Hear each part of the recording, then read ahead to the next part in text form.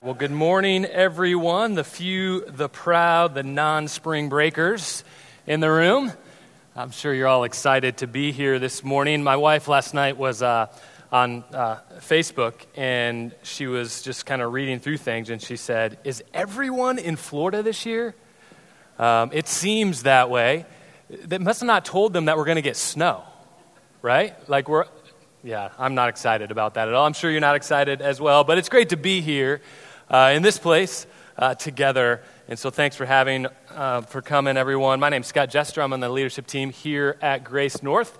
Great to have you. We're going to start today a 3-part series on the topic of prayer, which is one of the spiritual disciplines that we shared in our last series on the spiritual disciplines.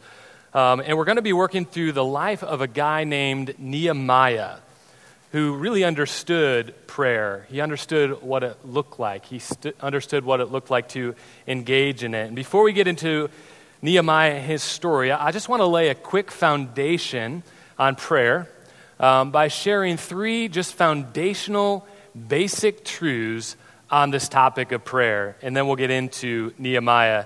And the first one is this: that God desires to communicate with us. God desires to communicate with us. Hebrews 11:6 says, "And without faith it is impossible to please God, because anyone who comes to him must believe that he exists and that he rewards those who earnestly seek him." He reciprocates those that seek him.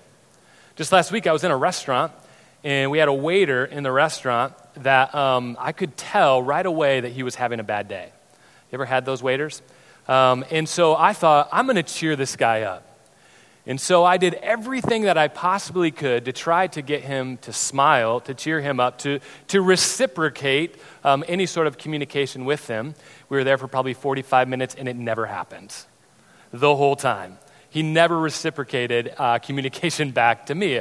I don't know what was going on with that guy that day, but that's not how God is. God reciprocates with us. God desires to communicate with us. And the second point, foundational truth, is this: prayer is rooted in a personal relationship with God, and the purpose is to strengthen and to deepen your intimacy with Him. I mean, we know this, but for those of you that are married in the room, you know that if you don't communicate with your spouse, you're probably not going to grow in your relationship with him or her, right? If you don't communicate in a relationship with someone else, you're probably not going to grow in that relationship. It's just how it works. It's just how it is. Communication is extremely important. Colossians 1:20-22 says this: "And through him to reconcile to himself all things, whether things on earth or things in heaven, by making peace through his blood shed on the cross. Once you were alienated from God and were enemies in your minds because of your evil behavior, but now he has reconciled you by Christ's physical body through death to present you holy in his sight, without blemish and free from accusation." That's a promise. I mean, that's a powerful one. For those of you that know kind of in the Old Testament how the temple was laid out in the Old Testament, where there was the inner court, the outer court, and then at the very middle of it, there was this place called the Holy of Holies, right? And that's where God resided. That's where God was. And nobody could go into there except for the high priest, and he could only go in there one time a year. And he would actually wear a little kind of belt around and bells on him as well, so that if he went in and he wasn't without blemish, he'd be struck down, and they could tell that he was struck down because they could hear the bells, and they'd pull him out with a rope. I mean, that's just kind of how it worked in the Old Testament. But we know that when Jesus died on the cross, and we're 3 weeks away from Easter and the celebration of that, when Jesus died on the cross, that veil into the Holy of Holies was torn, right? Opening up the Holy of Holies so that all of us has access to God. We can all communicate to God. We can move into a relationship with Him, and we have direct access to Him. They didn't have that in the Old Testament. We have that now. And so we have this promise, this powerful one, that God speaks to us, and we can speak to Him, and we can have intimacy with Him. And the third foundational truth is this: the ultimate conversation is not just about us talking to God, but listening to Him as well. And this morning we're going to be talking quite a bit about this particular truth. But let's get back to Nehemiah. So a little background on this guy, Nehemiah. The nation of Israel had turned away from God over the years after King Solomon was king, and as a result, God allowed foreign nations to defeat them in war. The walls around the city were destroyed, the temple where they worshiped was destroyed, and the people were removed from the city. God's people knew the promises of God. They knew that the promised land was theirs. They knew the temple was the place of worship, and they knew that if they repented, God would restore them. Well, the people did repent, and God raised up a man named Zerubbabel to bring the first wave of Israelites back to Jerusalem and help rebuild the temple so that worship could be restored. And 75 years later, a man named Nehemiah hears a report that God was restoring his people back to their homeland, but the city walls still lay in ruins. They hadn't gotten very far on the walls. And when he heard the news, the Bible says that he wept for days. Nehemiah had a deep love for the Jewish people, for his people, and he was living in a foreign land, and as he was living in the foreign land, he made his way up to a pretty high position as cupbearer of the king. And he was a man of deep prayer, and God used him to accomplish one of the greatest feats in Jewish history, the rebuilding of the walls of Jerusalem in a mere 52 days. And this would have never happened without his dependence on God through prayer. And this is why our sermon series here is on the book of Nehemiah and how he interacted with prayer. And so during this 3-part series, we're going to be looking at 3 different areas of focus, in specific, 3 different contrasts. And one is the contrasting circumstances and mission. So Nehemiah's circumstances with the mission that God has called him to. Personal prayer and corporate prayer. So prayer personally and then corporately.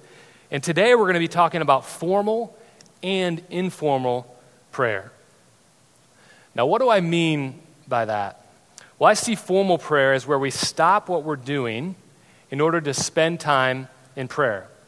So we said many formal prayers even here this morning. Stop what we're doing and engage with God in prayer. And we've come here to do that, to worship, to pray, to learn, and to be in community with one another. And some of us have specific times during the day that we stop and we pray, both maybe personally and maybe corporately.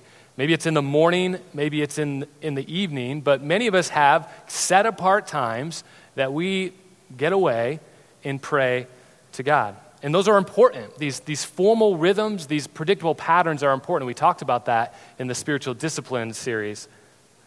So that's formal prayer. Informal prayer is conversing with God as we go through our day. So it's having a conversation with God as we go through our day.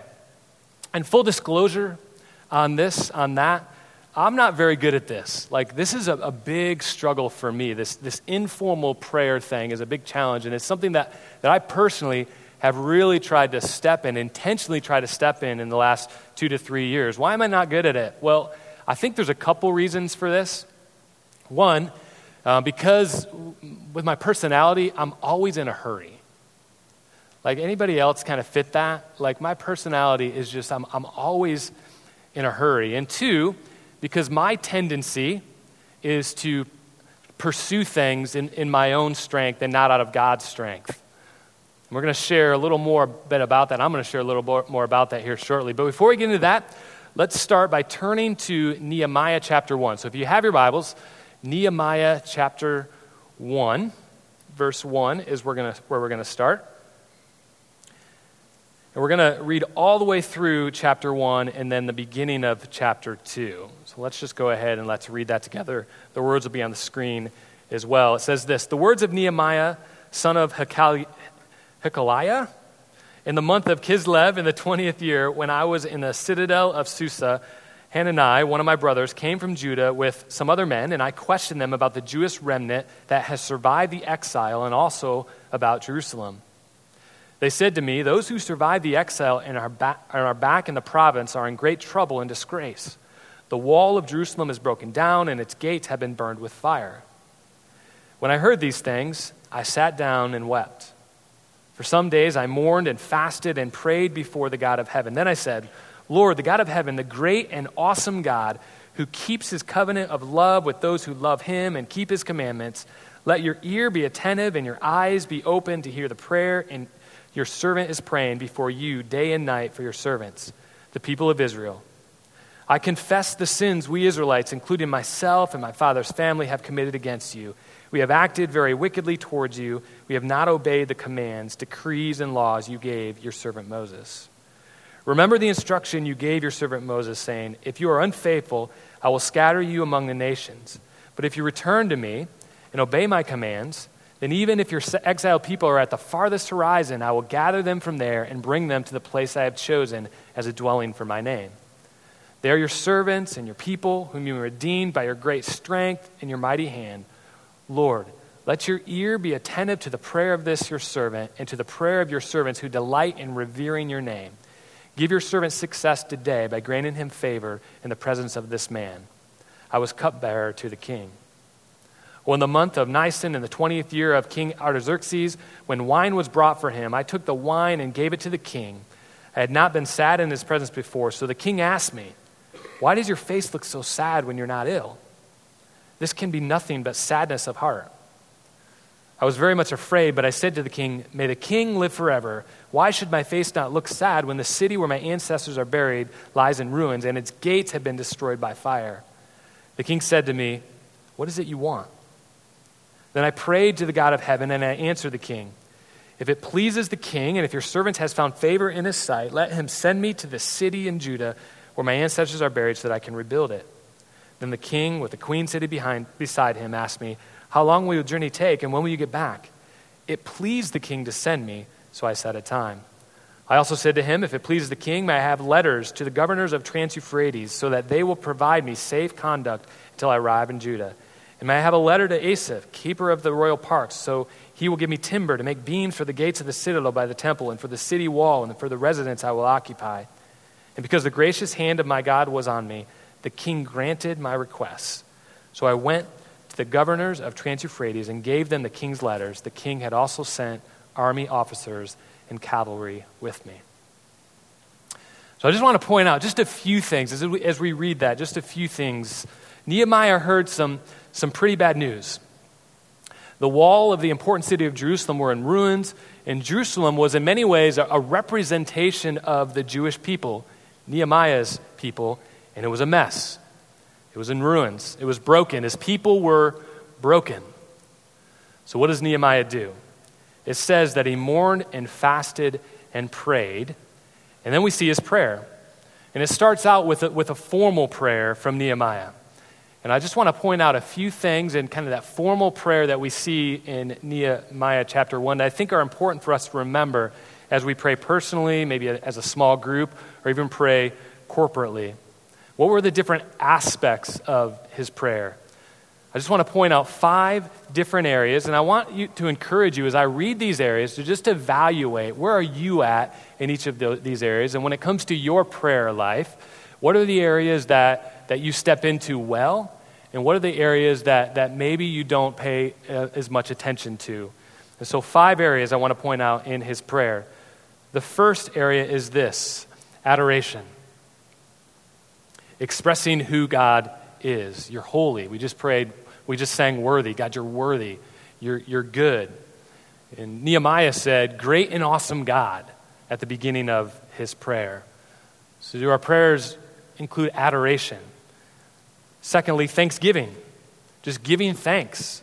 Giving thanks for who he is, for what he's done, for the ways that he's blessed us. Nehemiah gave thanks for God keeping his covenant of love. And then confession, or confessing your sins to God. Nehemiah's prayer says, I confess the sins we Israelites. And it's so he is confessing not only his personal sins, but corporate sins as a whole. God, I confess that we Israelites just we haven't stepped into you. We haven't fully followed after you. So confession. 4th, supplication. Lifting up your needs. And we have a lot of them, right? This is an area that I probably historically put a lot of time into, is lifting up my needs. And Nehemiah said, give your servant success. And then the fifth one, intercession, or interceding on behalf of others. Nehemiah said, let your ear be attentive to the prayer of your servants. Hear the prayer of your servants. And so these 5 areas, as we work through the formal prayer of Nehemiah, these are 5 areas that he stepped into, that he engaged with in his prayer. What does that look like for us? As we kind of think through that and look through those 5 areas, what are the areas that we spend most attention to? What are the areas that we spend least attention to? And how can we raise the areas that we spend the least amount of time on? And so Nehemiah, he prayed formally, but I want us to notice something in chapter 2. And this really stuck out to me as I was reading through the book of Nehemiah. It says in Nehemiah 2, beginning in chapter 2, verse 2, it says, so the king asked me, why does your face look so sad when you're not ill? This can be nothing but sadness of heart. I was very much afraid, but I said to the king, may the king live forever. Why should my face not look sad when the city where my ancestors are buried lies in ruins and its gates have been destroyed by fire? And the king said to me, what is it you want? And then the scripture says, then I prayed to the God of heaven, and then I answered the king. If it pleases the king, and if your servant has found favor in his sight, let him send me to the city in Judah where my ancestors are buried so that I can rebuild it. So Nehemiah is interacting with the king, having a conversation. The king asks him a question, and what does the passage say? Then I prayed to the God of heaven, and then I answered the king. So it seems that Nehemiah had such an intimate relationship with God that as he was going through life, as he was interacting in life, as he was interacting with people, he was also interacting with God. So his conversation with people and his conversation with God were intersecting one another. They weren't separated. They were together. They moved together. And there's also 2 clear examples later in Nehemiah concerning this idea of informal prayer. Nehemiah twice comments about God putting something in his heart or mind. In Nehemiah 2:12, it says, I did not tell anyone what my God was putting into my mind to do for Jerusalem. And in Nehemiah 7:5, it says, then my God put into my heart to assemble the nobles, the officials, and the people to be enrolled by genealogies. And when viewed together, these snippets reveal that Nehemiah was someone who deeply valued the importance of ongoing prayer, of informal prayer, and who was receptive to the guiding hand of God. Man, I don't know about you, but I want to get there. And my tendency is to go through life and just move on to the next thing. Like I said before, I always seem to just be in a hurry and kind of move on and okay, yeah, here's this, and just through conversation, just continue to go. And my tendency when I'm living out of my brokenness is to move and to answer in my own strength. I mean, that's me. That's my battle. But Proverbs 15:28 says, the righteous heart meditates before answering. The righteous heart meditates before answering. And there's a song that I've listened to quite a bit recently that for me has been really important to just simply evaluate where I'm at in this and intentionally pursue this metanoia, repentance, this change of mind in me. And I thought it'd be helpful this morning to just play this song together. And I just want to encourage you. We're going to play a song, and I just want to encourage you to listen to the words of this song and evaluate where you are at when it comes to this back and forth communication with God, this back and forth interaction with God, and listen to God for what he has to say to you in this area. So guys, if you want to play that video. So my wife got a call, it was about 2 weeks ago, from our oldest son. You guys may have heard me share up here a few times that my oldest son is in Spain right now, teaching English over there. And one of the things as he went over there, kind of a cost that he didn't fully weigh when he went over there was the fact that there was going to be a lot of time that he was going to be by himself, alone. And I don't think he realized that or kind of understood the depth of that. And he's just kind of been battling that while he was over there. And he was in Vienna, Austria. He flew from Spain up there, and he was by himself. And he was in this it's a huge city, and he's kind of in the city, and he was just struggling with loneliness. So what did he do? He began to pray. Okay, God, I'm lonely, man. I'm struggling. I'm battling. And he's telling my wife this story, and he says, "You'll never believe it. As I was praying, I look up, and a teacher from the school that I was in was there with another friend that I've been hanging out with back in Spain, was actually in Vienna that day, and we hung out the rest of the day." And so that evening, he called right, "Can you believe it? Like really? Like, can you believe that happened?" That's awesome. But it was just a cool example of just interacting with God and telling him just the thoughts and the battles and the struggles and the circumstances and all of those things, and just that interaction and how God interacts back. And that was a very kind of clear and a pretty obvious way, but God was moving. And I just want to kind of, as we move towards a close here, I just want to share just a few more points on this topic of intimacy with God that Nehemiah understood and that God is calling us to, and not just calling us to, he's inviting us into. And the first point is this: God speaks to you and me through every situation, but hearing him is dependent upon our anticipating and paying attention to his instruction. In order to listen to the Father, we must persistently be of the mindset, the Lord has something to say to me. That God has something to say to me, and I'm not going to miss it. And that has to be the mindset that we're in, that God has something to say to me, and I'm not going to miss it. It takes intentionality to slow down a little bit sometimes in anticipation that God loves us so much that he wants to converse with us. The second point is this: God is constantly teaching us, but our challenge is to expect him to reveal himself with an open and willing heart, a moldable heart, regardless of what we're facing, and intentionally apply what he says, to obey. To expect God to reveal himself with just a moldable heart and a willingness to step into those things, a willingness to obey, a willingness to follow those things. There's a lot of ways that God speaks to us, right? I mean, he speaks to us through circumstances, speaks to us through other people, speaks to us through our conscience. There's a lot of ways that God speaks to us. But the third and kind of final point on this I want to share is the best place that we can begin to learn God's voice is through his word.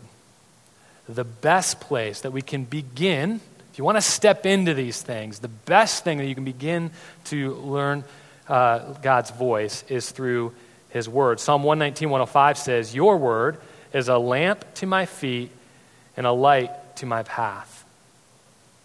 One of the things that I've been doing intentionally for quite a few years now is pray reading the scriptures. I don't know if any of you guys have engaged in that at all. I want to share a little bit of what that is, and we're going to actually do that here this morning. But what pray reading the scripture is it's reading the scripture, reading through scripture with an anticipation that God is going to speak. So as we read, anticipate, like we've shared, that God is going to speak to us through that scripture. And then after we read that scripture, read back. So pray back into the things that God revealed to us and that God's saying in that scripture. I mean, it's pretty basic, pretty simple, but really important for me. And I thought it would be good this morning that we would do that. I'm just going to read a passage of scripture, specifically Psalm 8, and just encourage you as I read this chapter, I'd encourage you to hear the words, to ask God, okay, God, what is it that you want to say in this scripture? And then respond back to him through prayer. And that prayer can be through thanksgiving. That prayer can be through adoration to him. It can be maybe confession. Maybe God can move you to confession, maybe supplication. Maybe you're interceding for others or intercession. But just encourage you as we read this passage to, God, what do you want to say? And then let's just pray that back, and we're going to give about a minute for each of us individually, personally, to pray this scripture back to God. Got it? Makes sense? So let's do that. I'm going to read Psalm chapter 8. Then we're going to pray it back to God individually, and then Brian is going to come up and move us into a time of response. So Psalm 8 says this: Lord, our Lord, how majestic is your name in all the earth. You have set your glory in the heavens. Through the praise of children and infants, you have established a stronghold against your enemies, to silence the foe and the avenger. When I consider your heavens, the work of your fingers, the moon and the stars which you have set in place, what is mankind that you are mindful of them? Human beings that you care for them. You have made them a little lower than the angels and crowned them with glory and honor. You made them rulers over the works of your hands. You put everything under their feet, all flocks and herds and the animals of the wild, the birds in the sky and the fish in the sea, all that swim the paths of the sea. Lord, our Lord, how majestic is your name in all the earth.